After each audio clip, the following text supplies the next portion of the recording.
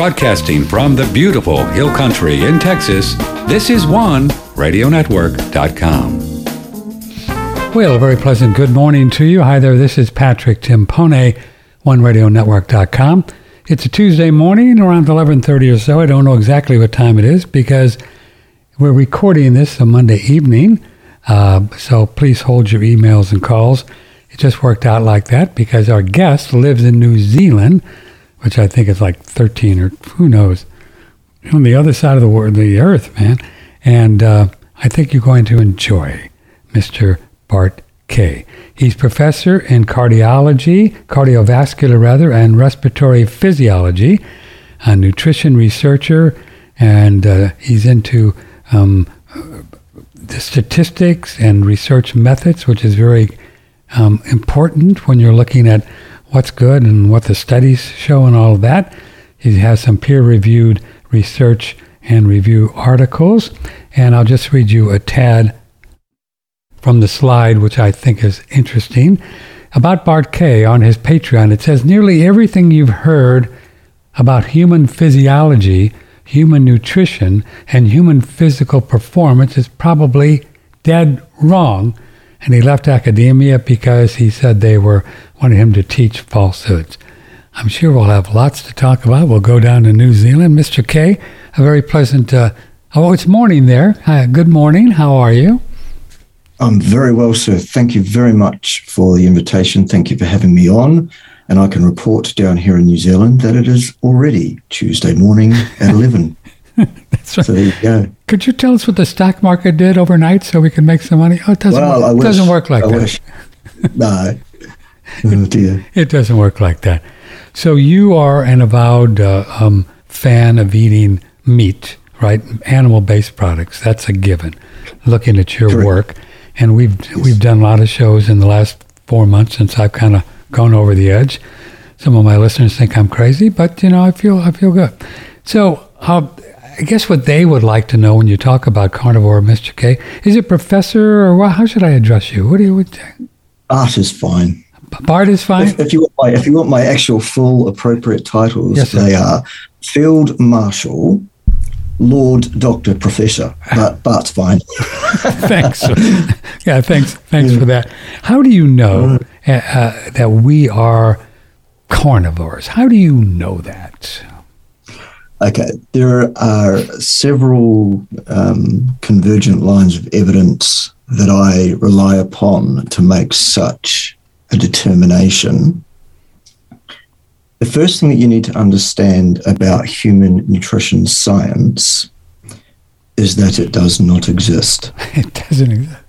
It does not exist. What you have is a ring-fenced area, a fraternity, if you like, of pseudoscientists who are doing pseudoscientific and or even anti-scientific works,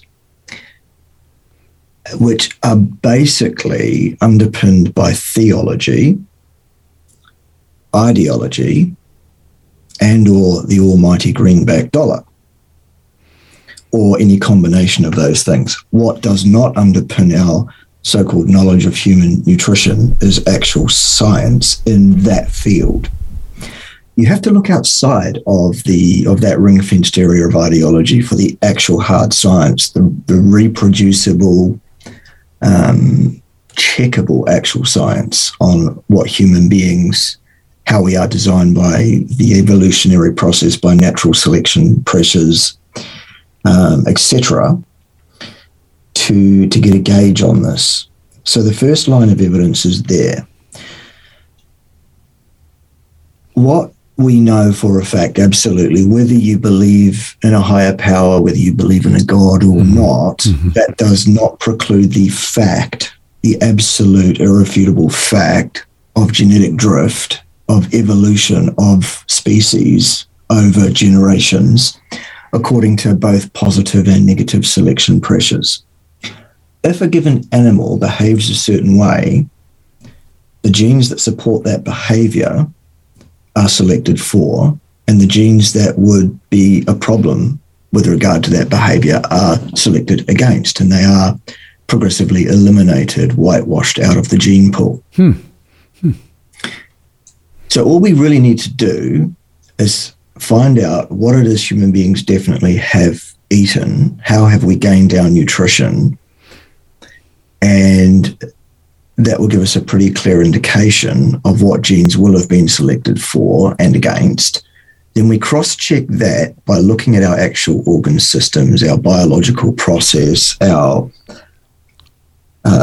metabolic pathways, all of those kind of things. And we go, do these things line up and agree? It turns out they do, absolutely. And then the other line of evidence is we look at anecdotes from the now hundreds of thousands of people who have joined us in this crazy cult-like behavior of just eating meat and fat and find out how many of those people suddenly drop dead of scurvy or cancer or heart disease. And we find out that actually they're not doing that. They are thriving. Their health is improving. Their chronic health complaints are ameliorating. And it all tracks in the right direction. Interesting. So the first underpinning is the anthropology. Here's what the scientists, the real scientists, the actual adults in science, if you like, here's what they've done. They have found inside the long bones of human skeletal remains, they find a protein called collagen. Collagen being the most common protein found in the human body. Mm-hmm. And it remains viable for a very, very long time. So human beings are thought to have walked the earth for 350,000 years, give or take. And every single set of skeletal remains of human beings found anywhere on the planet of any age up to and including well over 100,000 years old, every single one of those returns a specific value for the nitrogen and carbon isotopes found in that collagen, in those long bones, which is a stable isotopic thing. It doesn't drift over time so much, the nitrogen one. And what it does is it gives the researcher an absolute slam dunk, an absolute unequivocal, means there's no question, a definite answer to what that human being did eat while they lived with regard to the source of protein in that person's diet. Was it animal protein or was it plant protein? And the levels of the nitrogen isotopes tells us how much of each that person ate. So it's an absolute slam dunk. We then support that with some ancillary carbon data that tells us,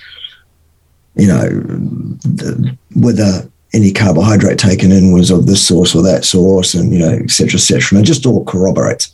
Anyway, the results all agree within about a 5% range for all remains found anywhere on the planet of any age up to and including well over 100,000 years old.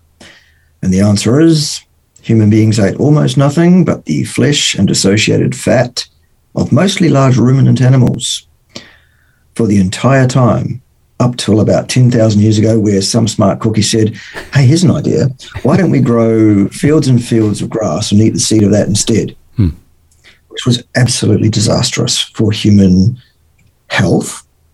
The only thing that we've ever done that was worse for human nutritional needs than add carbohydrates to our diet was to add industrialized seed oils. Yeah.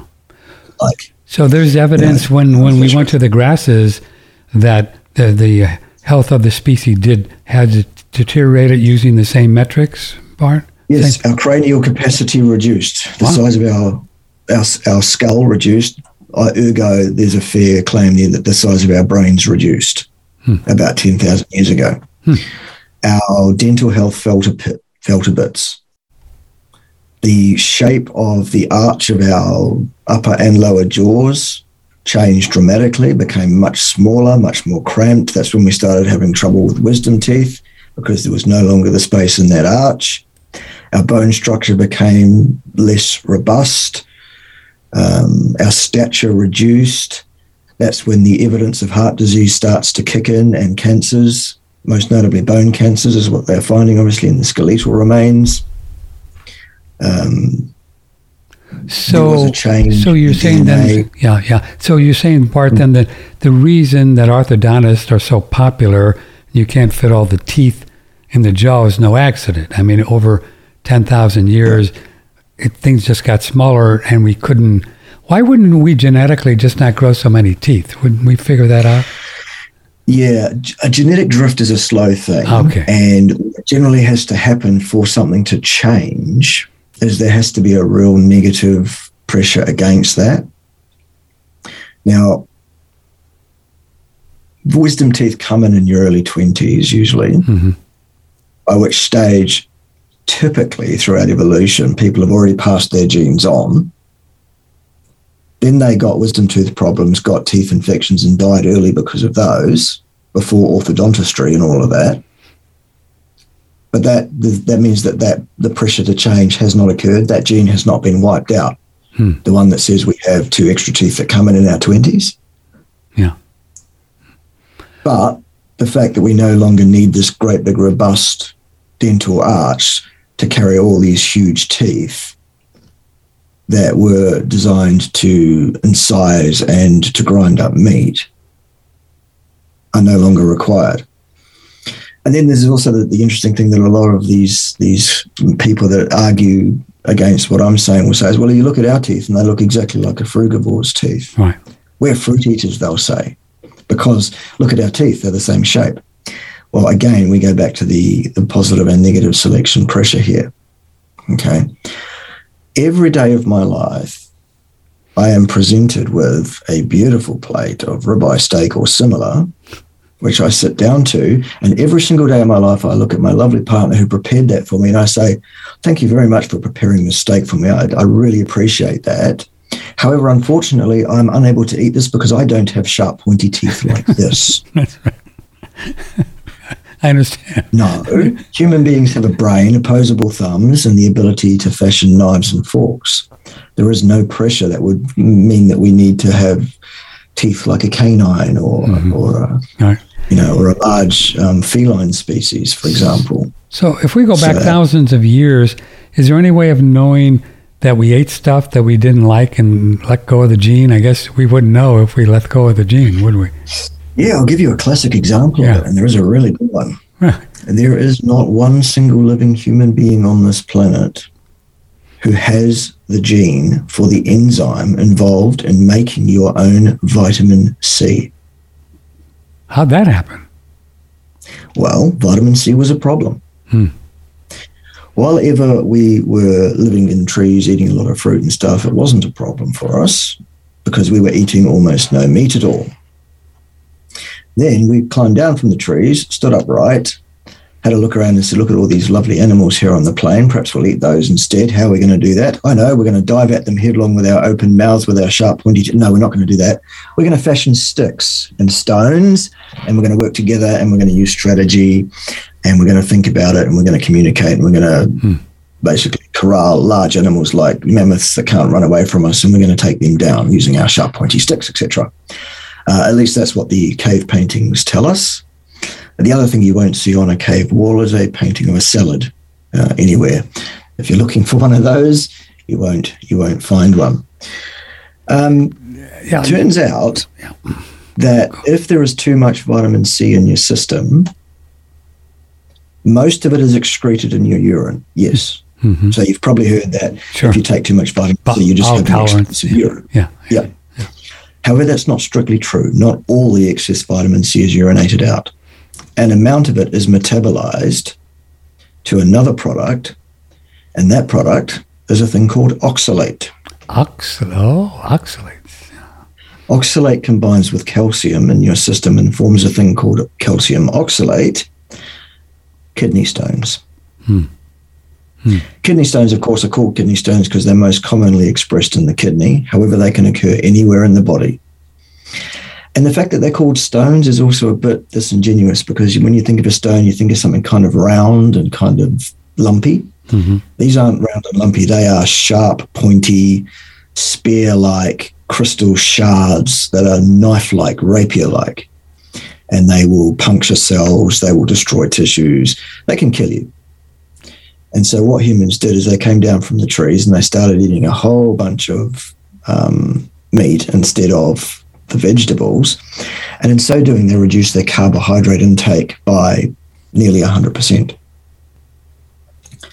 Turns out that the transporter, the protein on the wall or the membranes of every cell of your body that take up vitamin C from the blood into the cell where it needs to be to do its work.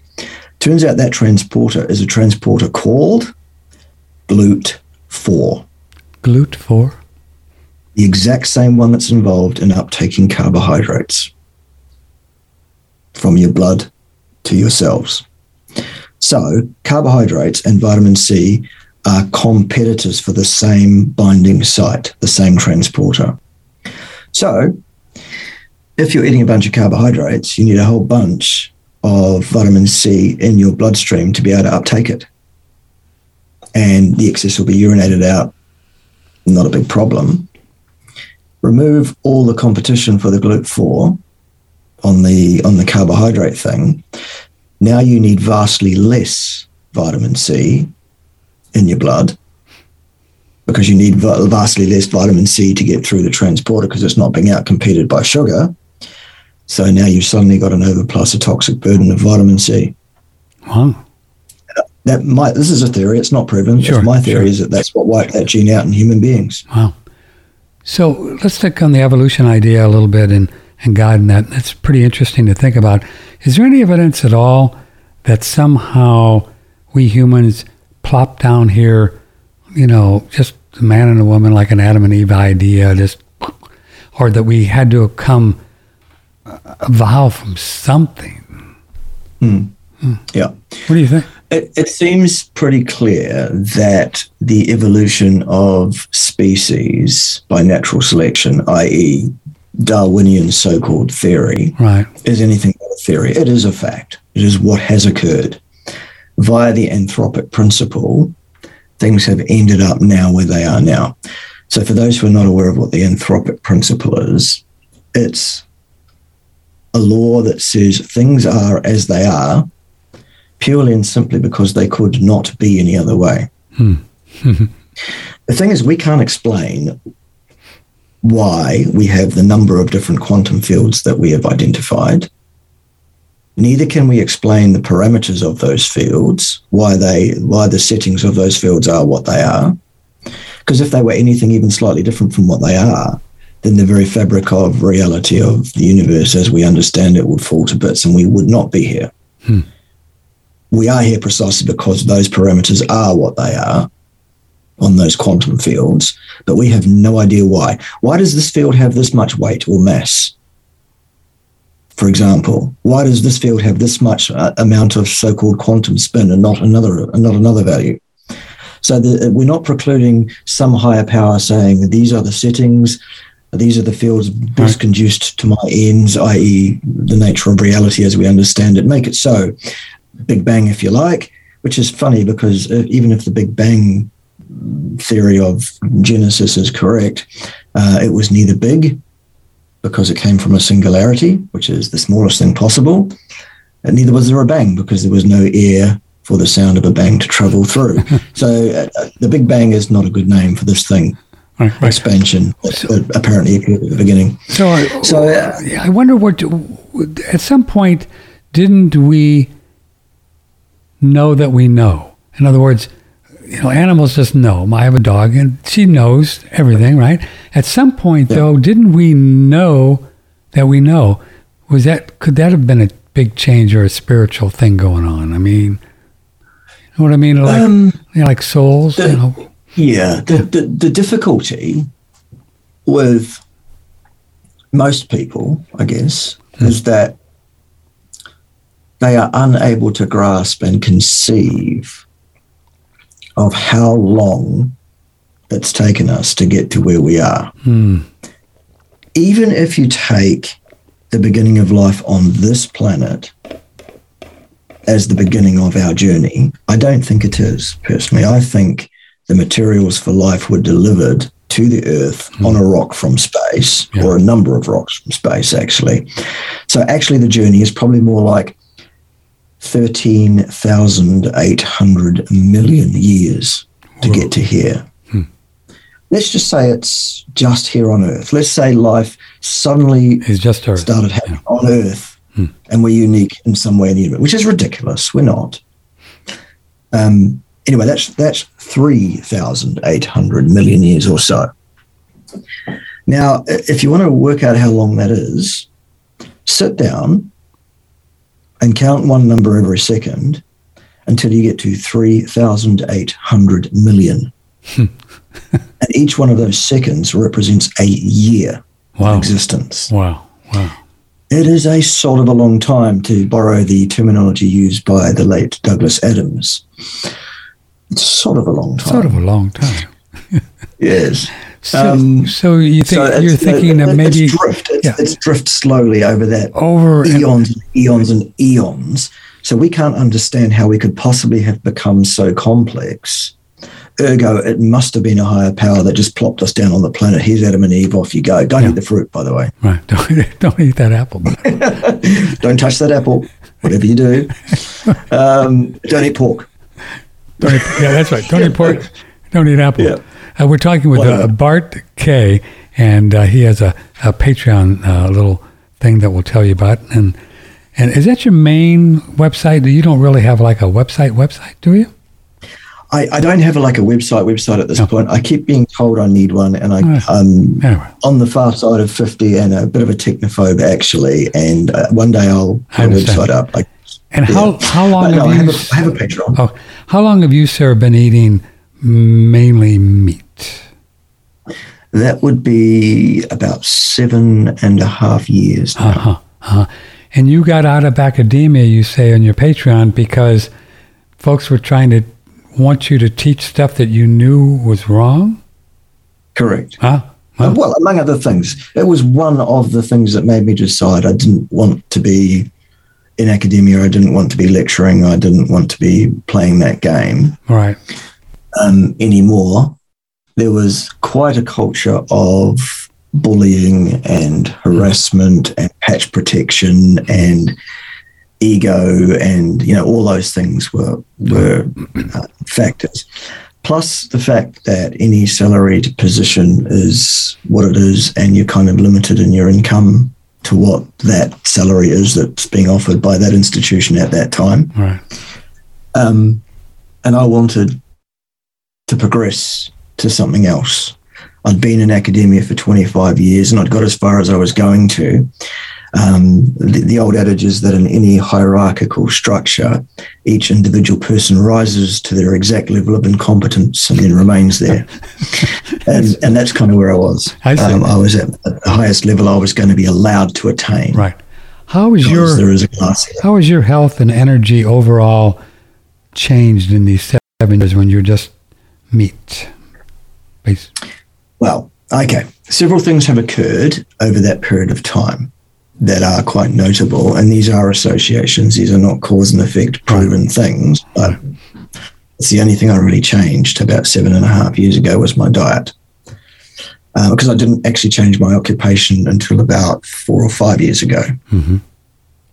So that change came later. Anyway, here's what's happened. I am 15 pounds lighter on average without exercising particularly, because I really don't exercise particularly any more than the next person. Right.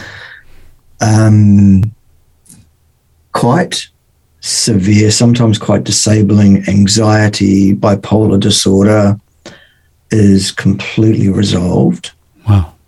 Well, 90-something%. I still have the odd, flash of anxiety and all of that, but I no longer feel like going and hiding under my bed for years at a time. Wow. There was one point literally where I had agoraphobia and I could not leave my house for over a year. Is that right? Whoa. Yeah. Whoa. So there was some quite serious mental health challenges that I have overcome, coincident with changing my diet. The weight loss thing occurred. I had very serious fibromyalgia, which is a condition where you have a belief, where your brain has a belief that your muscles are stiff and sore and you are unable to move normally and naturally and all that kind of stuff, and it's very, very disabling. That's gone. I had every digestive disorder you could possibly think about and name just about over the years. Really? Right. All gone. And I've also had a miraculous change in the health status of my vision of my eyes. But I think that's probably coincident with a nutraceutical supplement product that I've been taking, because that occurred more like 12 years ago that situation resolved. But I think the change of diet was synergistic and did help. And I say all of these things because the underlying cause, it's a thing we call etiology in science, the cause of all of those disease processes I've just outlined. It's the same cause. It's chronic systemic inflammation. Inflammation, which is caused by... mental health concerns largely traceable to inflammation of the brain tissue. And that is caused by anything other than animal foods? Well, plants. Because they are rooted to the spot, they cannot run away from you. They cannot hide from you. They cannot dive into a pond and swim away. They don't have wings to fly away. They have to convince you that you shouldn't eat them by other means. And the way they do that is they fill their tissues up with toxins. Some animals have strategies to deal with those and to gain their nutrition from plant materials. They are herbivores, or Americans would say herbivores. We would say herbivores because there's nature in front of it, but that's for another day. We are not herbivores. Patently, clearly, all you need to do is look at the stable isotope testing of the collagen in the long bones of human remains, and there's your answer. No, not herbivores, actually, at all. Obligate hypercarnivores is what we are. And as such, we don't have those strategies to deal with those plant-based toxins, one of which, by the way, is oxalate. Yes. In large amounts. Yeah, we've interviewed Sally K. Norton a few times. And good. Sally's a good one. She's great, yeah. So, I mean, how is it even possible to our listeners thinking, oh, my God, you mean vegetables aren't good for me? I mean, it's like just like your brain explodes when you think about that. Right?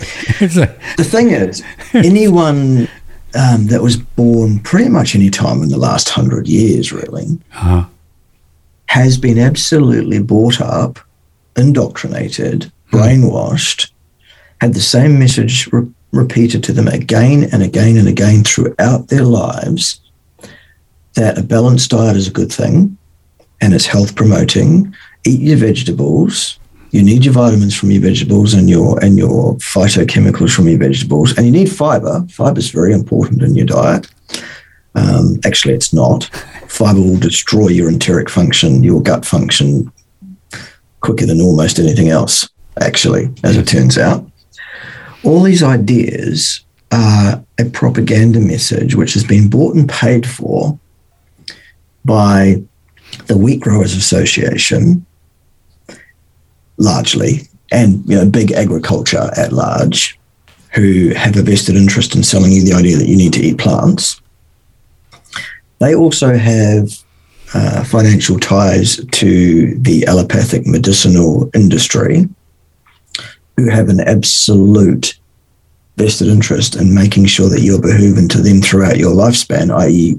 they want you sick so that they can keep prescribing you drugs, and then they need to prescribe you drugs to deal with the side effects of the drugs they've prescribed you for the problems that they've caused you by telling you to eat plants. The whole thing is a vicious circle. It's a hamster wheel. It's about money. It's about control. It's about getting you to not only believe their propaganda, but to actually defend it to the death against any charlatan like myself who could dare say you shouldn't be eating plants, because I'm obviously nuts, basically. I'm an outlier here. I'm the sole voice in the wilderness or something. Well, no, because there are many, many quite sensible commentators who have now cracked onto this idea and gone, actually, we've been had here. So, no, vegetables are not good for you. So if we were out in the wild and, I don't know, we didn't have any, we just couldn't, I don't know, we weren't smart enough to kill a deer or something, would we survive out there just eating stuff, green stuff out in the woods? For a time, if, number one, if you are knowledgeable enough to know which plants won't kill you stone dead immediately, which ones you can survive on for a time, right, then you could. Most notably, in season for a couple of weeks a year, you might find a few fruits and berries. Mm-hmm. Now, if we're thinking ancestrally, the fruits and berries that you would have been able to find are nothing remotely similar to what you can go to a supermarket or a greengrocer and buy today. Those fruits are all selectively bred for to be juicier, sweeter, plumper, brighter in color, lower in fiber, more appealing, more palatable, more addictive, actually, all of those things. Plus, not to mention the toxins that are naturally in those things. You'll also find they've been sprayed with human toxic chemicals as well to discourage the bugs and things, that kind of carry on. The same is true of vegetables. They're all selectively bred for. Some of them are actually human inventions. Brussels sprouts, broccoli, cabbage, cauliflower. They actually all come from the same wild plant. They're all selectively hybridized variations of the same thing. They make, wow. Yeah, and the wild plant they come from is the wild mustard plant, which I challenge you, go and eat some wild mustard plant and see how you go. Yeah, that's so very, vegetables, very chard and spinach and all of these things which are full of oxalates that Miss Norton tells us that are dangerous, according to her research and yours. Do we digest? I mean, do they have anything in there that we need? Anything? There are some things that you will find in these leafy green vegetables and other things that we're told are good for us because they contain these things. Right. Sure. But the stuff that is good in the plant material, number one, isn't necessarily accessible when you eat those things because of the anti-nutrients in those plant tissues that lock that stuff out. Oh, you don't even get the nutrients. You don't even get them. Just because they're in the stuff doesn't mean you get to absorb it when you eat that stuff. Oh, I see. Because the plant, here's the thing, the plants don't want you to gain nutrition by eating them. So they can't run away from it to prevent you from eating them. So they have to undertake chemical warfare to lock those nutrients out. The only way that herbivores get nutrition from plants is not by digesting plant material. No. The way they do it is they cultivate huge colonies of bacteria in their convoluted gut systems that break that material down, that ferment that material and release some of the things that those animals need to survive. And guess what those things are? They are released when bacteria break down plant material in the guts. Well, they're short-chain fatty acids, which are 100% saturated, by the way. So the exact nutritional makeup, for example, for a gorilla is almost 100% saturated fat. Wow. And cows and buffalo? And same deal. Now, the other thing is people say, well, cows do well on grass. Cows live on grass. No, they don't. Cows chew up grass into small, accessible bits for the bacteria in their first 3 of their 4 stomachs to churn and cogitate over and to break down into the short-chain fatty acids. That's where the cow gets its fats from the bacterial fats that are produced. Mm-hmm. And then the cow needs protein. Do you think the cow gets the protein from the protein in the grass? No, sir. Here's what the cow then does. It then pours a bunch of acid over the bacteria that have been in the first 3 stomachs, moving through those, and digests those bacteria for their protein. Thank you very much, bacteria.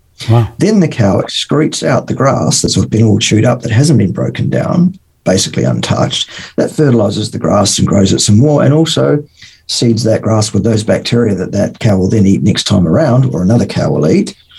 And it's, the great circle of life. That's how that works. Wow.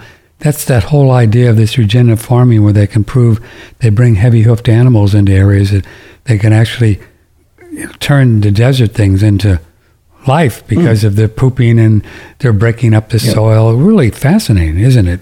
Which is a whole other thing about the vegetarians say that, animals are killing the planet. It's just completely the opposite, isn't it?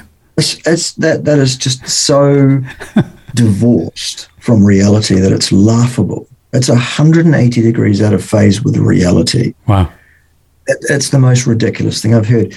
I mean, when you think about it, clearing an acre of land for a monocrop, maize, corn, soy, whatever, rapeseed, whatever it is, for food,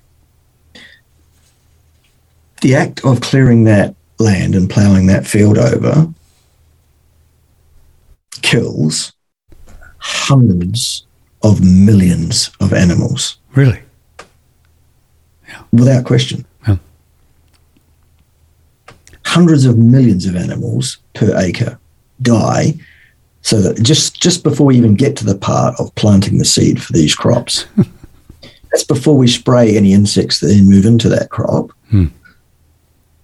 Yeah. That's before the fact that we're removing progressively a whole bunch of nutrient from that soil that we're not then replacing because there aren't animals there defecating on that land, and it's not being used in, the same bit of land will be used for generations and generations and generations of maize growing, wheat growing, or whatever else growing. It's an absolute disaster for that piece of land. Yeah. And it's completely unnecessary because we don't need a single gram of plant material in our diet ever as a human being. Not one. We just don't. We do not need it. There is nothing in plants that human beings require nutritionally that we cannot source from eating meat in the right amount, in a species appropriate, species specific amount, as dictated by the fact that we have actually around about 4.5 million years of evolution in a form very similar to the final human species that started walking around the earth about 350,000 years ago. Prior to that, about 4.5 million in very similar species, since we came down from the trees, stood upright and said, oh, look, yummy, yummy animals. Let's eat those. We're talking with Professor Bart Kay. He is a professor in cardiovascular and respiratory physiology and nutrition. Can you hold on a second, sir? We want to promote a couple products. That's how we make our living here. Such as pay the bills. Pay the bills. The house payment's coming up, baby. What do you think? I wish it was live because I'd like to get some of your feedback, but we'll figure something out. This is OneRadioNetwork.com. This is a technology I came across 3 years ago. It's one of the most prolific little molecules in the universe. It's called molecular hydrogen, and you could actually breathe the gas and drink the water. Check this out. In our ongoing education about the AquaCure hydrogen machine, here's Dr. Mark Serkis recently on our show. Somebody needs oxygen. You always should have the hydrogen with it. Why? Well, even though medical science is only into hydrogen for about 10, 11, 12 years, 70 years ago, this guy, the Swiss guy, holds the record for deep sea diving, went down about 2,000 feet. How did he stay alive down there? Super cold, super pressure, super stress. He breathed 96% hydrogen and only 4% oxygen. Just to tell you what this gas can do when you're near death's door. My goodness. You don't want just oxygen. It doesn't really help that much. But with hydrogen inside of it, wow. Sure am liking mine. Wait till I tell you more about it. Get the AquaCure on OneRadioNetwork.com in our store. Promo code OneRadio. Don't forget the promo code. And that'll get you 20%. 3 years ago is when I started. And, I'm not making any claims and all that stuff, but you can go to molecularhydrogeninstitute.com and look at peer-reviewed studies, and I don't even know if that means anything anymore after, who knows, right? They call it peer-reviewed study. Oh, God. But anyway, this is Tyler LeBaer, and he's really done some great work with hydrogen, and they're doing things in China and Japan with stroke patients. So again, we don't make any medical claims with this, but there's something cool going on. I feel better and better. Of course, I'm eating pork chops and ribeyes. What can I tell you? So anyway, check it out. It is a promo code of OneRadio, and you get 20% off the molecular hydrogen Brown's gas machine. we like to sweat, and one of the things we like to do every day is to jump in our little sauna, and sweating is really fun. The Relax Far Infrared Sauna is probably the best one out there, and there's a lot of reasons you can say something like that. They have developed this over 10 years in actually Taiwan, and it's the far infrared light beams that are really conducive to creating the kind of molecular structure in the fourth phase of water Gerald Pollack talks about, and it works on the water in the body, and it's a great product, and we think it's better than the wooden ones because it's like 25% less, and you don't fry your head. You stick right out there if you see the picture, and you will sweat like there's no tomorrow. It gets the internal body temperature goes probably about 3 degrees. I think it's about 101 if you're 98 or so, and the internal body temperature, and you jump in a cold shower after that, and baby, you're ready to take on the world. The Relax Far Infrared Sauna, the only way to get the price that you want is to email moi, Patrick, at oneradionetwork.com. Patrick, oneradionetwork.com, and we'll give you the best price we can, which is $1,295 delivered in the lower 48 for those of you in Petaluma. That doesn't mean Alaska or Hawaii. No. But, and we ship them all over the world. We've shipped them down there where Bart Kay lives in New Zealand, Australia, Canada, about $200 shipping to Canada. So email me and we'll hook you up. The Relax Far Infrared Sauna. Sweating's a really beautiful thing, in our opinion, and I think you'll enjoy it. And so, check it out. Just email me. From the Hill Country in Texas, this is OneRadioNetwork.com. Well, you used to be an academia kind of guy, and ever since that old, what was the Framingham study, they're still on this low-fat cholesterol thing. I mean, after all these years, Mr. K, mm-hmm. Still, after all these years, they're still running with this. I mean, doesn't anybody catch on? There is too much money at stake. Wow. Statins, the whole thing. Statin medications, and now the new generation of the PCSK9 inhibitors, etc. These are drugs designed to lower the expression of the concentration of cholesterol in someone's blood. These are the most successful drugs financially. Wow. Pretty much, on a par with things like antibiotics when they first came out.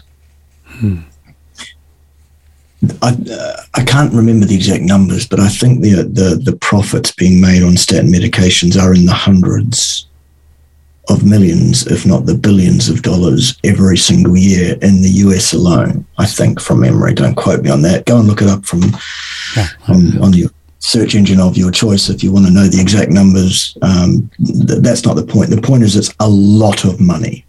And what are the dangers of lowering the cholesterol down to 120, 130, 140, 150? Well, the dangers are hard to pinpoint exactly because we don't have cause and effect studies on low cholesterol any more than we have cause and effect studies on high cholesterol. What we have is associations. Now, the analogy to use here is, well, the first thing you learn in the first morning of your first undergraduate degree as a scientist, if you went to anything like a decent school, in that first lesson, they will say to you, write this down and memorize it and keep it forefront in your mind throughout your career as a scientist.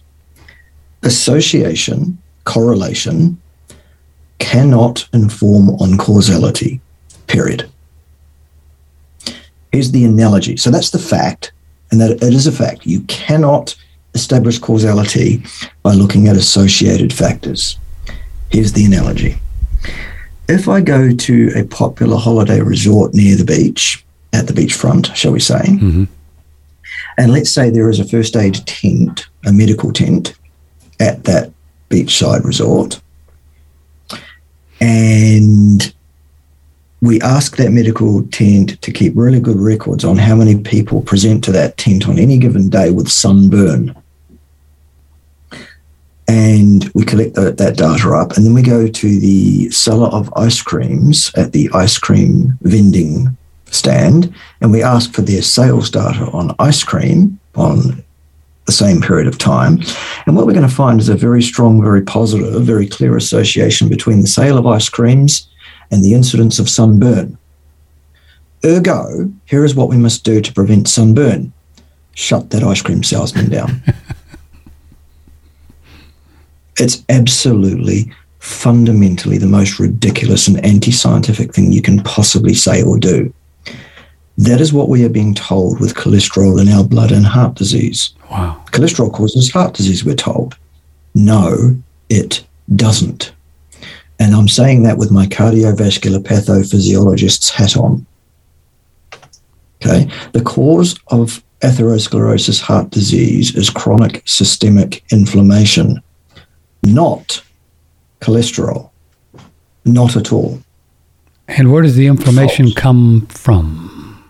Well, the inflammation in the vascular epithelial beds, so that means the cells that line the veins and arteries, it comes from several places. Number one, if you have chronically elevated blood pressure, then the shear forces on the walls of your arteries is increased by that increased blood pressure. And over years and years of red blood cells and everything pushing past that with sideways shear force, that causes physical damage. It loosens the gap junctions between those cells, which is another problem. And it causes damage, physical damage to the structure, which then the body responds to by becoming inflamed. Now, when that happens, of course, what you've got is damage to the cell membranes. 50% by volume and by weight, actually, of every single cell membrane of every single cell in your body, including the cells lining your arteries, is made up of a thing called cholesterol. It's there for a purpose. It's there because it makes up 50% of the structural integrity of those cell membranes. So if you damage those cells and they need to be repaired, then your body's going to want to deliver a whole bunch of extra cholesterol there to affect the repair against the ongoing challenge of that damage, for example. Yeah. And that's done, obviously, by increasing your blood cholesterol level. So we've got an association between cholesterol and heart disease, haven't we? But that's not the cause. Use the sunburn analogy if you like, or I'll add another one to make it clear. Every single time on the news when there's a forest fire, a major forest fire anywhere, you will see shots on the news of fire crews running around, scurrying around being fire crews. Does that mean the cause of forest fires is fire crews? Because they're always there. Of course it isn't. And neither is cholesterol the cause of the heart disease. It's responding to it. Yeah. Another cause of damage to the cells in your vascular tree as well is plant irritants, plant toxins, those things. These oxalates that you spoke of? That's an example. Wow. Yes. Wow. Phytates, tannic acids, lectins, all things that can cause inflammation and cause a problem in that vascular bed. While we're on it, this is really interesting, by the way. Yeah.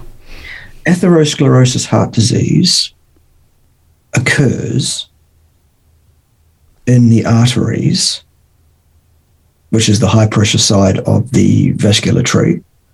It's blood traveling from the heart out to the tissues. Okay, the arteries. Yes. Veins bring the blood from the tissues back to the heart.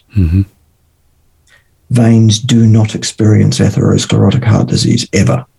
They don't. Only arteries. Only the arteries. Despite the fact that veins carry the exact same blood that's just traveled out to the tissues, back to the heart, and it contains ostensibly the exact same concentration of the exact same cholesterol. What's that about? Well, it's about the fact that you need damage to the cells, inflammation to the cells to initiate the atherosclerotic process. And that doesn't happen in the veins. It only happens in the arteries. Why not? Because of the pressure difference. Oh, the pressure difference. Veins are low pressure laminar flow, arteries are high pressure pulsatile. How does insulin play into the inflammation of the arteries? If you have a diet which is rich in carbohydrate, what happens is your cells will only absorb so much glucose from your blood before those cells will ostensibly close off the doors, close off for business, no more incoming glucose, thank you. Reason being is that glucose above the physiological normal range is toxic.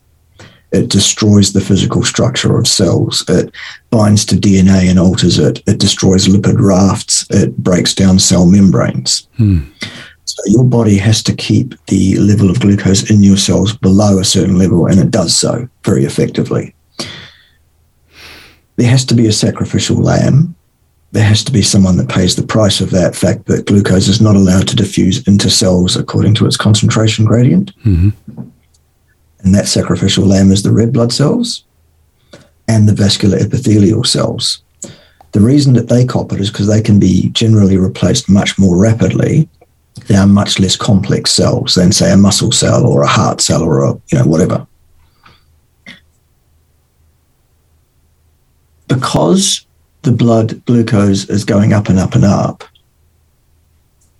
and because the insulin is no longer effective at getting the glucose to translate into the cells because the cells have locked the door from the inside, it's not actually the insulin per se that's thought to necessarily actually cause the problem. It's the actual elevated blood glucose. I mean, the disease processes of type 2 diabetes and type 1, any form of diabetes, it doesn't matter, okay? Diabetes is elevated blood glucose. A lot of people say diabetes is underpinned by insulin resistance. No, insulin resistance is the result of diabetes. It's not the other way around. Just too much sugar in the blood. Just flat out too much sugar in the blood. Flat out. Flat out too much sugar in the blood. Now, the way that's measured is they'll do a thing called an A1C or an HbA1c, it's sometimes called. It's a measure of your blood over 3 months or something. Glucose level over the previous 28 days or so, give or take. So if you're someone that's got elevated blood glucose, that means that the cells of your epithelial tree are being damaged by glucose.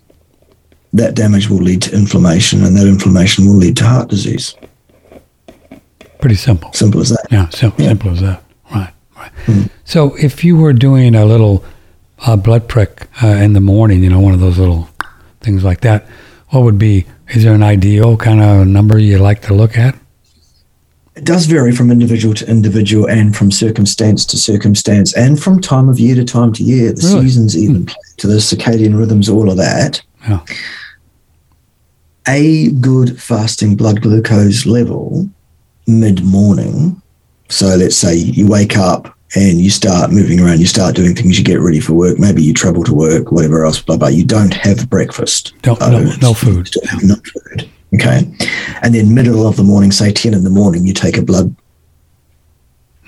prick level. You would want that to be somewhere between, to be generous, somewhere between 80 and 100. Oh, that high? Oh. Potentially, yeah. The reason being that in the morning, when your body detects the first rays of light, it dumps a bunch of glucose into your bloodstream from the liver. That's called the morning phenomenon. And as such, you will experience an increase in your blood glucose before you even wake up, before you've eaten anything, actually. It comes from stored glucose in your liver. Really?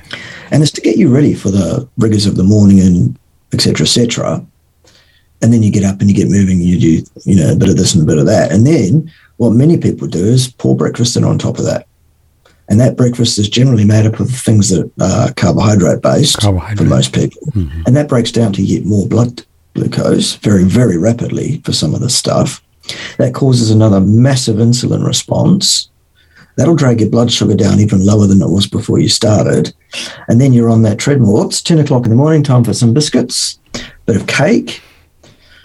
And then by lunchtime, you'll be starving again because it'll cause another insulin spike. And and then you're on the treadmill for the day and you're eating carbs all day, damaging your vascular epithelial cells all day, every day of your life. And carbohydrates are also obesogenic, by the way. I challenge you to get fat eating meat and fat only. Just can't do it. You can't do it. You can't do it. Can't do it. It's impossible. Well, it's not impossible. It is physiologically possible. True. But I tell you what, I did a challenge between January and March at the beginning of this year. Mm-hmm. And as part of that challenge at the beginning of it, I did a 2-week period of vastly, grossly, hugely overeating on animal fat and meat only, no carbohydrates. Right. 2 weeks of eating 3 full meals a day plus snacks, and each one of those meals was about 1.5 times what I would normally eat in an entire day prior to that. Meat and fat, just meat and fat. Meat and fat only, no carbohydrates, no plant material of any kind. And it equated to 6,500 so-called calories of energy every day for 14 days. Yeah. Did I get obese? Did I put on any fat? Did I get heavier during that 14 days? No, sir. I lost 15 pounds. Yeah. I've lost about 2-3 pounds since I've done carnivore. Most of it was water. Yeah, is it water? But that's the thing. Because the thing is, if you're inflamed because you've been eating the wrong thing, right, you will hold on to water and fluid in your body. All right, right. As soon as the inflammation drops off, the water weight drops off too. Bart K., do you think you humans and our listeners around the world listening to this need any carbohydrates? I mean, do we need any carbohydrates? Okay. The exact dietary requirement for a human being for carbohydrates on a daily basis is not 1 single gram ever. Ever? None at all. Ever. So you're talking fruits, any kind of course, obviously grains, but even fruits? Zero. All of it. Zero. Really? You can prove that? Absolutely. Wow. I have a new friend who I just met recently, actually, through the activities of what I do in terms of interviewing people on my YouTube channel about their story into the carnivore way of eating, the carnivore lifestyle. How did they discover it? How did they get started? When did they get started, etc.? Most of the people I speak to are recent devotees. They are recent convertees to this way of living. Right. And as such, there's not a huge amount of long-term data on people eating this way. But recently I met a gentleman who lives over there in the States called Richard Rodriguez. Rodriguez. Yep. He went carnivore 39 years ago. Wow. That's the longest I've ever heard. Mm-hmm. That's the longest I think anyone's heard of so far. We've got, Kelly Hogan at 22 years, I think. We've got a number of people approaching a decade. We've got a few people over a decade here and there that we can point to. But here's the thing. We're told scurvy will take you out within 6 weeks of not eating any fruit. Well, false. 39 years is a lot longer than 6 weeks. I'm 7.5 years in and I'm still waiting for the scurvy. Also, by the way, no fiber means we can't go to the boys' room. We can't go to the toilet. Not as often. Clearly I haven't often. moved my bowels in 7.5 years, have I not? I think you'll find I have every day, actually. Much more easily than I ever did previously without any effort whatsoever. Isn't that interesting, too? Yeah, I was thinking about it, too, Bart K., that I was hanging out with people who were saying, well, you have to poop 2-3 times a day because I was eating all this stuff. The only reason I had to poop 2 to 3 times a day is because I couldn't digest all the stuff I was eating, right? That's right. Pretty much. Yep. Yeah, it's pretty much. Yep. It's like, yep. And isn't it fun to not even think about when you're going to poop and you just poop when it's time and that's it? Yeah. That's it. That's it. Now, yeah. I find... And literally, without too much detail, the whole procedure is less than a minute. Yeah. Sit down, no pushing, no straining, no effort whatsoever, lay a rope, one and done, we're out of here. Yeah. And not much toilet paper is needed either. Isn't that curious? No. And also the volume, the diameter, much, much less because it's not packed out with a bunch of stuff that we could not digest. Wow. Amazing. You'd have just almost all the meat and fat that you eat. There's very little waste. Now, I have found for me, and I'm just new at this, so don't go by me, that I really need to keep my fat intake up to have the elimination be happy. And what's that about? There's a sweet spot for everybody. It's a bit individual in terms of the exact makeup, fat and protein. You work it out for yourself. N=1 experimentation on yourself as you go along over months and months. I start people, when I'm counseling people, I start them at a 66-33 ratio by so-called calories, which is a 1-to-1 ratio by volume of macronutrient, fat and protein, which works out in terms of what you see on your plate as basically about 1/8 fat and 7/8 meat. So ribeye or New York strip. Because meat is mostly water. Meat is mostly water. I've read that, and that's true. Really, it's mostly water. Yeah. Well, so it's about 3/4 of the weight of meat is water. So when you're working out how much protein you get per gram of meat, you take the 4K calories, so-called, in protein, and you would divide that by 4 for a gram of meat because of the fact that most of it's water. Wow. It's about 1/16, in fact. So no wonder there's not a lot of poop. I mean, because it's mostly water. Yeah. And the fat that you consume is mostly oxidized for energy to produce ATP in your cells. And the end result of that process of chemical reactions in the body is carbon dioxide gas, which you breathe out of the lungs, and water, which you urinate out of the kidneys. Is there a lot of difference between, say, fat on a New York strip or a ribeye and actually having extra tallow for fat or butter? I always add extra butter when I'm having a steak, mainly because there's usually not quite enough fat on a steak, and many butchers will actually actively remove fat from the steak before they sell it to you, unless you get to them and say, don't do that, please provide me the steak as it comes by nature. So you have to have a good relationship with your local butcher and, be mates, and he needs to understand what you're doing. He or she, I should say. That was very sexist of me. And so they need to understand what you're doing and be able to provide that for you. We also, on a monthly basis, usually buy a large bag of offcuts. Of what, sir? From everybody else. And we eat a lot of those ourselves. I'm sorry, I missed the word. Buy a bag of what? Offcuts. Offcuts, which is... fat. Fat. Just fat. And you can cook that along with it. Right. Yep. So we eat a lot of that, and we feed a lot of it to our dogs as well. And organ meats. A lot of the carnivores, they say, well, you got to have these organ meats, liver, whatever. What's your whole take on the organ meats? Okay. Again, the exact requirement for organ meats in human beings is not 1 gram of organ meat ever. Ever? Ever. Wow. You can absolutely supplement the muscle meat, which is our absolute genetic gift. That's how we did absolutely gain our nutrition. Everything you need is in muscle meat. It can be okay from time to time to add in a little bit of organ meats. Absolutely. Eat brain if you like. Absolutely. Liver is the one you need to watch. Liver is one you should absolutely not overdo, in my opinion. And the reason is because there are non-zero risk factors involved in liver consumption that is above what we would have done in evolutionary terms. The 2 particular issues with liver is a very, very high concentration of retinol, vitamin A, which can be toxic potentially if you're stuffing your face with tons and tons of liver.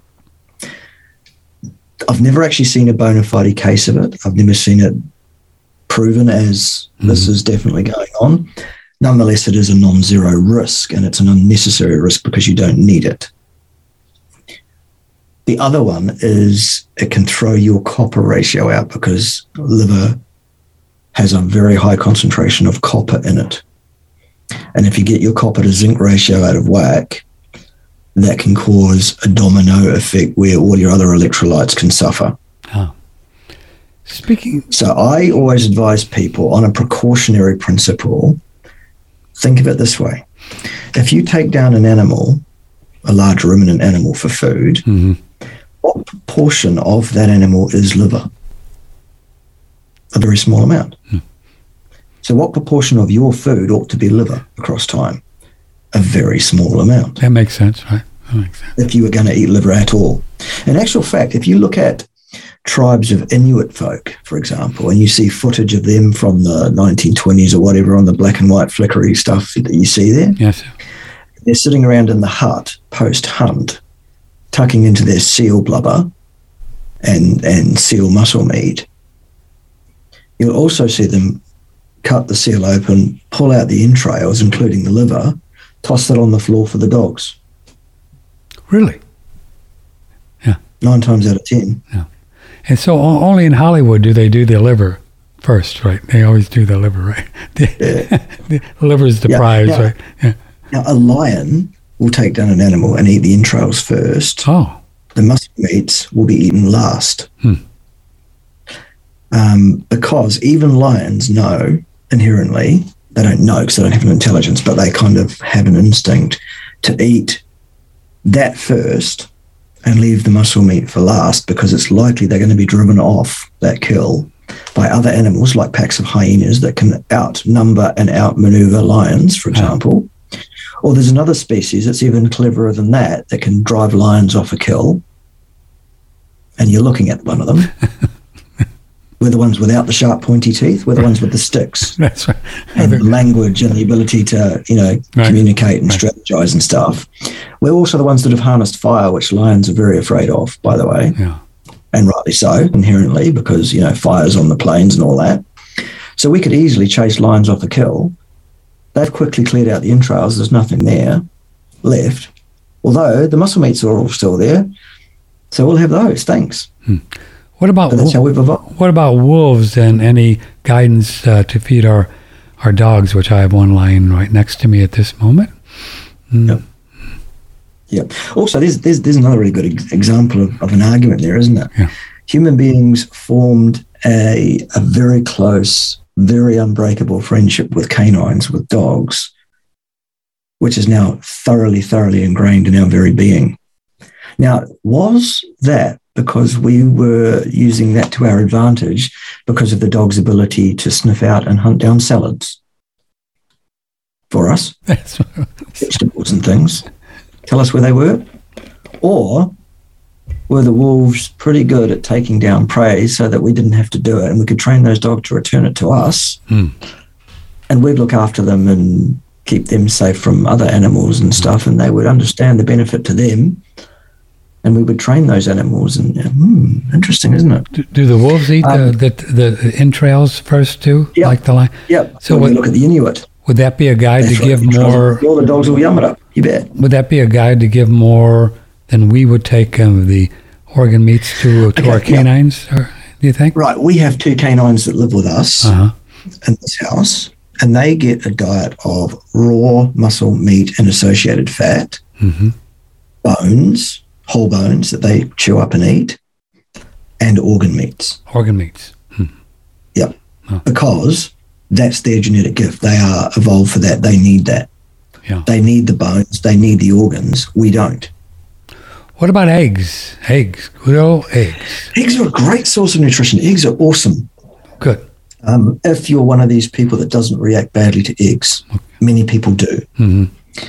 The allergy to eggs and to the lactose in dairy is one that many people have both of, because they're a very similar process, those two things. So if you're like me and you don't do well on lactose in milk, you also don't do as well with eggs. And it's a bit unfortunate because eggs are a great source of nutrition for those that are lucky enough not to be negatively impacted by eggs. Wouldn't our little gut kind of figure things out on carnivore, and all this lacto or whatever intolerance would go away, maybe?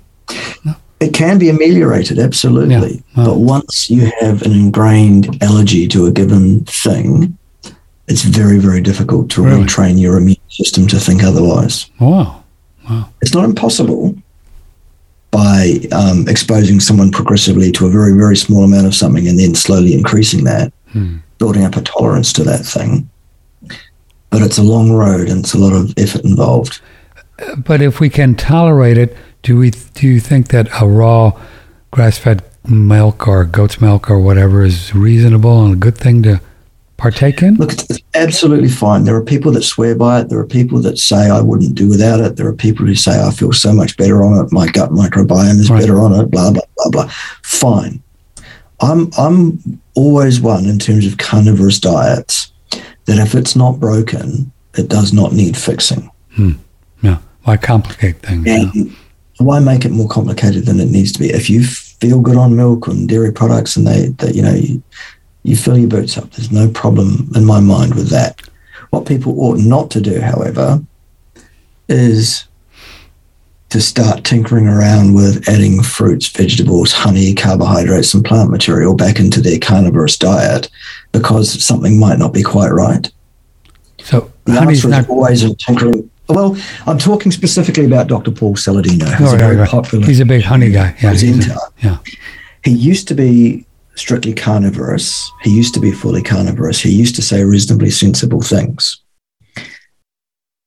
What he did wrong in my mind is he started to eat a lot of organ meat.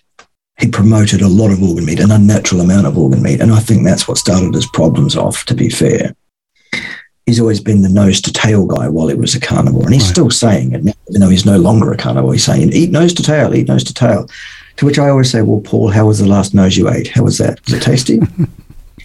Come on, son. I understand. And then what happened was he also was very, very physically active. He's a very active man. He surfs every day and all kinds of stuff. He surfs 3 hours every day. He does weights for a couple more hours every day. He lives in Costa Rica and spends a lot of time doing, physical outdoor stuff. Great. Okay. However, he was eating too much fat relative to protein, I believe.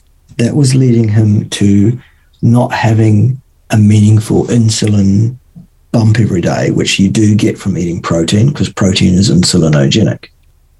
Less than glucose by huge orders of magnitude, but you do need an insulin bump every day in order to prevent your kidneys from becoming very porous and leaking all of your electrolytes out. And so Paul started to have very, very serious electrolyte imbalances. Number one, because of too much organ meat, which I was talking about earlier with the copper thing, I think. And number two, because of insufficient insulin response for him at his activity level. He needed more protein. Instead of adding more protein, which is what he should have done, he added in honey and fruit instead, which absolutely solved his problem with the insulin thing, because he got a massive spike. Right. And stopped his leakiness of his electrolytes. And so he thinks problem solved. And now he's promoting that everybody do this. But what's happening now is his carbohydrate intake is drifting up and up and up and up and up. And now he's talking about consuming 400 grams a day of sugar every day of his life. In what form? Now, that's fine while you exercise 5 hours a day at high intensity. Absolutely. And while you're frankly young, because Paul is in his mid-40s. Yeah. Okay. By the time he's 50, though, the damage of all that glucose on his system will be vast. He will age at an unbelievable rate, and his health will absolutely abandon him and fail him catastrophically. And he will take down everyone that has believed him that it's now okay and indicated to pour sugar down your neck every day of your life. Do we need any sugar? None at all, ever. Ever? Your body produces all the sugar you require. Ever? Wow. A process called gluconeogenesis. We just don't need it. What we just don't need it. What happens is you need to have a certain concentration of glucose in your blood at all times because there are tissues in your body that must have glucose.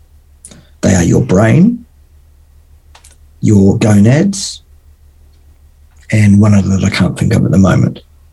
There are three of them. As such, you must have glucose in your blood. We used to have that subserved by living in trees eating glucose all day. Then we came down from the trees The reason we came down from the trees is because the trees all started dying off because the world glaciated. There weren't any trees to live in anymore, largely. So we lived equatorially, mostly around the plains, the grass plains, and we started eating animals. So that was fine. But animals don't contain a lot of glucose. There's a very, very small amount of glucose in the muscle meat, but it's not like eating plant material at all, remotely. I saw in one of the videos. So we had to have a system, and the system was our bodies now take the backbones of fat molecules, the glycerol mostly, and turn that into sugar. Huh. When there's not enough of that, we can use several proteins to form sugar. We can also use lactate and other monocarboxylates like pyruvate and all that kind of stuff as well. Interesting. We can generate sugar from non-sugar precursors. On one of the videos that you were talking about the electrolytes, and I every now and then I get a really terrible cramp, on my calf, just hardcore, thinking, well, I had electrolytes, I don't know, I do saunas. And you said something to the effect, K, about you have to eat a sufficient amount of meat at one point to produce electrolytes. Can you explain that, and what's that? Yeah, it's the thing I was talking about just a few minutes ago. You need that insulin spike. And that'll do it, just with the protein. One of the roles of insulin in the body is it sets the kidney tubules into such a configuration that they're not leaky, that they will filter electrolytes back into the urine before it passes into your bladder. If you have a flat line insulin all day, every day, then your kidneys become progressively less and less able to filter those electrolytes back into your blood, and they will leak out in your urine. So you need to eat a sufficient meal of a sufficient amount of protein in one hit every day. How do you know what that is? That's why I always promote one meal a day. So I was going to ask you about that. You do this one meal a day thing. And do you get hungry when you... Not at all, because I consume everything my body needs in that one meal, and my body says thank you very much and absorbs it, and I'm a happy chappy. And how do you know when to stop? Blood sugar down by eating carbohydrates all the time. How do you know when to stop in this one meal? Do you just over it? You're tired? I'll explain that one to you. It's real simple. Is it? Over about 4.5 million years of eating meat as human beings and as species very closely related to humans, but not yet quite human, our brains developed a way of communicating with us by way of giving us various sensations. The brain doesn't have a language per se. It can't speak to you.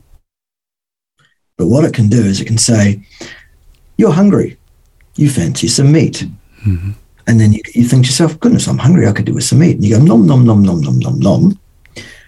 And then when you've got enough on board, your brain says, that'll do now. And you feel like, well, I think it's enough now. I think it's enough. Yeah. That's how you know. That's it. The same deal with people are always asking me, how much fluid should I drink every day? Should I drink 2 liters a day? I was going to ask you about water, yeah.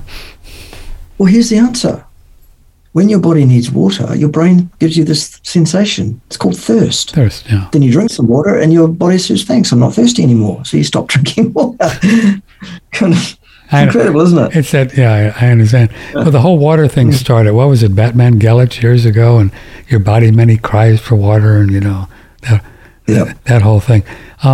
Late cramps, is that any ideas on what they might be? I've had a few of those. The most common cause is a slight lack or imbalance in your electrolytes, probably involving magnesium as the first likelihood. Right. If you're experiencing it quite often, there are 2 or 3 things to do. Number 1, immediately increase your protein intake. Number 2, what I would do is I would get some Epsom salt, dissolve that in water, put it in a spray bottle and spray it directly on your skin, on your legs, and let it sit there. It'll soak right in, huh? That's right. If your body needs the magnesium, your body will absorb the magnesium right through your skin. Thank you very much. If it doesn't need it, it won't, so you haven't poisoned yourself with magnesium that you didn't need. Right. So I don't suspect you take any kind of supplementation at all. The only supplement I take on a daily basis is a nutraceutical supplement. It is not a nutritional supplement. Mm-hmm. It is a supplement that is designed to increase the release of adult stem cells from my bone marrow to my bloodstream. And then those adult stem cells go around my body and do magical things like repair and replace body tissues with brand new ones. Wow. Do you know this Dr. Cyves, something like that? Cyves, yeah. I don't know him personally, but I know who he is. I saw him. I've critiqued a number of his videos. He was recommending taking cod liver oil or fish liver oil. Yes, he's wrong. You should not touch that with a barge pole. Absolutely with not. A barge pole. It's like, don't take that. Look, here's the answer on oils. All oils. Do not consume oil, ever. Even olive oil, extra virgin? Do not touch at all, ever. Wow. Under any circumstances. Don't add it to your salads. Don't cook with it. Don't let it get anywhere near your food. Ever. And that means monounsaturates like olive oil, even if it's extra virgin. That means all polyunsaturates, all seed oils. All those. Rapeseed, canola, whatever it is, all of it, vegetable oil, do not touch. It also means things like cod liver oils, omega-3 oils, and omega-3 supplements. Do not touch. Reason being, very, very serious rancidity issues, especially if they've been refined, extracted, put into capsules and bottles or whatever else. Heat, pressure, chemical treating, bleaching, all sorts of things go on with that stuff. Right. Inherently, oil is pro-inflammatory when it is removed from its normal makeup in animal fat, for example. It's highly deuterated. It is pro-inflammatory on two separate pro-inflammatory pathways. And that's before you look at the very, very dangerous primary and secondary oxidation products like, for example, aldehydes, which at very, very micromolar concentrations will absolutely tear your body cells to bits. Really? Not good. Not good. Yeah, not good at all. Do not touch oil ever. What about seafood? Nothing else from this chat. Yeah, okay. Do we need fish? We need fish? Good, bad, indifferent? We don't need fish. We don't need it. Fish is perfectly okay in moderation as part of a sensibly designed carnivore diet. The basis for such a diet should always be the muscle meat and associated fat of large ruminant animals, primarily. 80% is what I do, 80% beef. Beef. The final 15, 20% of meat intakes are lamb, pork, seafood, including fish, and everything else, including poultry and whatever else. All of that put together is 15%, wow, 20%, and 85% is beef specifically. And is beef in general, do you believe, is a better choice than like buffalo or lamb or? Much of a muchness in terms of buffalo and lamb, I think. They're both pretty similar. Ruminant animals with similar makeup and similar fatty acid profiles in the fat, etc. That seem to be pretty good for us. How come I don't sleep much now? So what's is it just normal not to need as much sleep? I find similar. I sleep less. I have less deep sleep. There is a theory around the melatonin-serotonin axis and lowered carbohydrate intake. Whether it's problematic or not long-term, it's hard to know because we don't have good, properly controlled, properly statistically powered data on large populations of people. But I'm okay 7.5 years in. Sean Baker's okay just over 10 years in. Kelly Hogan's okay 22 years in. And Richard Rodriguez is thriving. Actually, thriving after 39 years, and he works a hard physical job every day of his life. How does he look? How does he look? Does he look put it this way, he's 56 years of age. Right. He's strong physically. He's lean, wiry, muscled, more than most men his age. He stands tall with correct posture. There's no sign of pain or discomfort in his body. He says he doesn't use an alarm clock and he goes to sleep at the same time every day and wakes up at the same time every day and feels fine for that. The man doesn't have a single grey hair on his head or in his beard or anywhere. No kidding. Wow. 56 years of age. Yeah. Wow. Jet black. And he assures me that he does not intervene to make that so. That's just how it is. See, the thing is, he went carnivore when he was 15 years of age. Wow. So he hasn't had that damage to his body that most of us had by doing the wrong thing, by following the standard advice for most of our lives. So his advantage is, he's talking about, lifting car engines without using a block and tackle, for goodness sake. Wow. And those things are hundreds and hundreds of pounds. There's some people that argue that, carnivore diet will increase cortisol, and that's why you don't need to sleep as much. Anything to that? Again, I haven't seen good, statistically powered, observational studies on large populations of people that would convince me that that's definitely so, or that it's a trend. It's a possibility. But also we need to understand that this description of cortisol as a stress hormone, and therefore a bad thing, is reductionist in the extreme. Cortisol exists in the human body because it has roles to play. It has a purpose. Just because it's there doesn't mean it's a problem. I see. We're always trying to fix things, aren't we? Well, that's it. We're always trying to fix things that aren't broke. It's incredible. A couple more, then we'll let you go. I'm taking you a long time. Thanks for being on this show. It's my pleasure. Lots of people are concerned about how much it costs to do grass-fed, grass-finished, beef. I get emails. So I know I interviewed Chafee. You probably know him, and he's a good mate. He's a cool guy, and he said he just goes to Costco, and that's what he does. So I guess we don't really know, or do we? If there's any things with, if they give antibiotics to a cow or growth hormones, without grass-fed, grass-finished, issue, you think? Or? Yeah. Okay. I always say to people that the ideal human diet is 80% upwards grass-fed, grass-finished beef for preference. And I usually use the caveats, if it's available to you easily and within your budget to do so, for preference. Yes, sir. Failing that, grass-fed, grass-finished is absolutely fine, and is still, I would vastly sooner see a person eat a diet consisting solely of grain-finished, grain-fed beef than any diet containing any amount of plant material, any day of the week and twice on Sundays. It's not a major concern. There is a slight concern about the fatty acid profiles. I'm not convinced it's a deal breaker. And even if it is different, really and meaningfully and long term, you're still vastly better on that grain-fed, grain-finished diet than any plant-based diet. Yeah.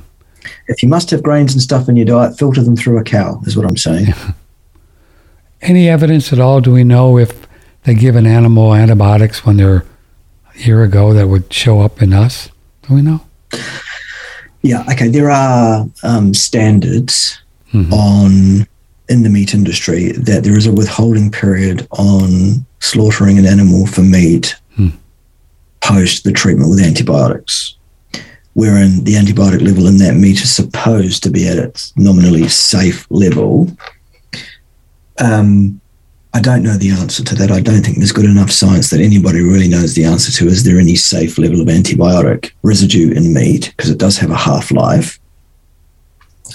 Ideally, I would like all my meat to be antibiotic-free. Sure.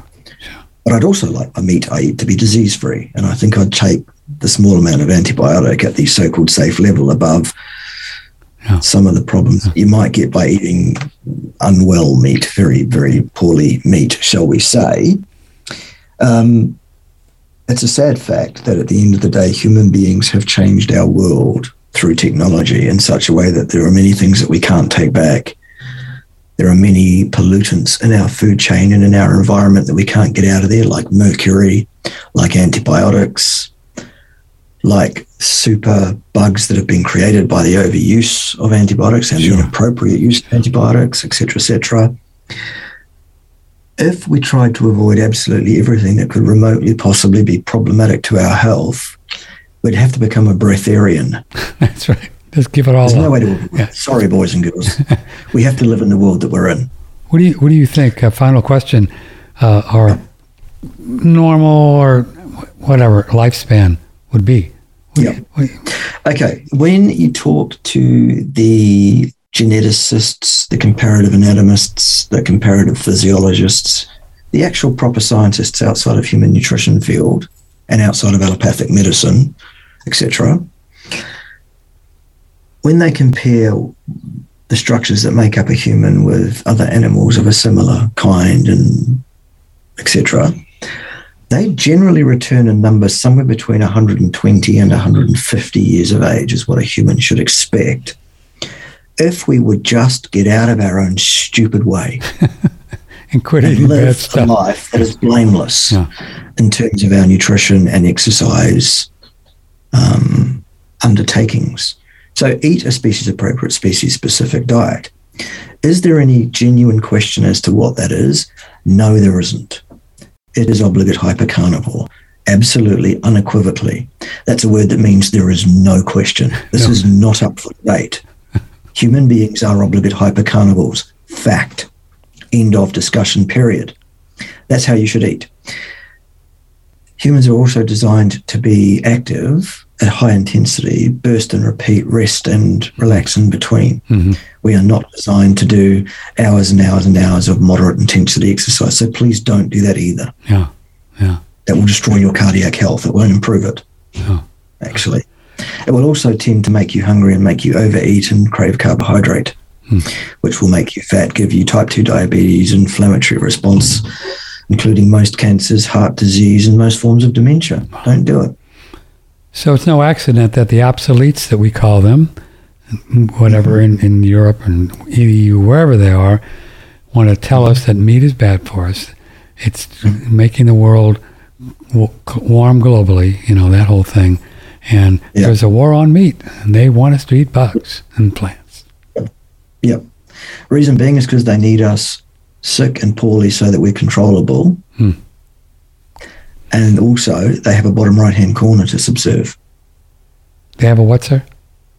A bottom right-hand corner. That's what you put at the bottom of your spreadsheet at the end of the year on your tax return. That's how much money you make. I see. Bottom right-hand corner. I like that. That's good. That's a good one. Yeah. Yeah. It's about money. It's not about your health. Yeah, never has been. Well, Mr. K, you're money and control. Fascinating fellow to talk to. Thank you so much for being on the show. Really enjoyed it. And have a nice day in Tuesday. I will. You will. I'll send you those stock market numbers later too. Yeah, just send me the stock market. Mr. K, thank you so much, sir. It's an honor. My pleasure. Thank you for having me. Yes, sir. Bye-bye. Patrick Timpone, OneRadioNetwork.com, Bart K, and fascinating fellow, Professor of Human Nutrition and Physiology. Okay, so, what do you do here? You know what I mean. So we will see you tomorrow, and I've got some real theories on how we create disease from a spiritual perspective, by what we think and what we believe and what we imagine, that I have seen with my out-of-body experiences that I've been graced enough to have over many years. And so we're going to talk about that tomorrow at 10 o'clock, and how the healing process works on a spiritual level, one of my specialties. So I'll see you tomorrow, 10 o'clock. Be here, be square. Thanks for your ongoing support. May the blessings be.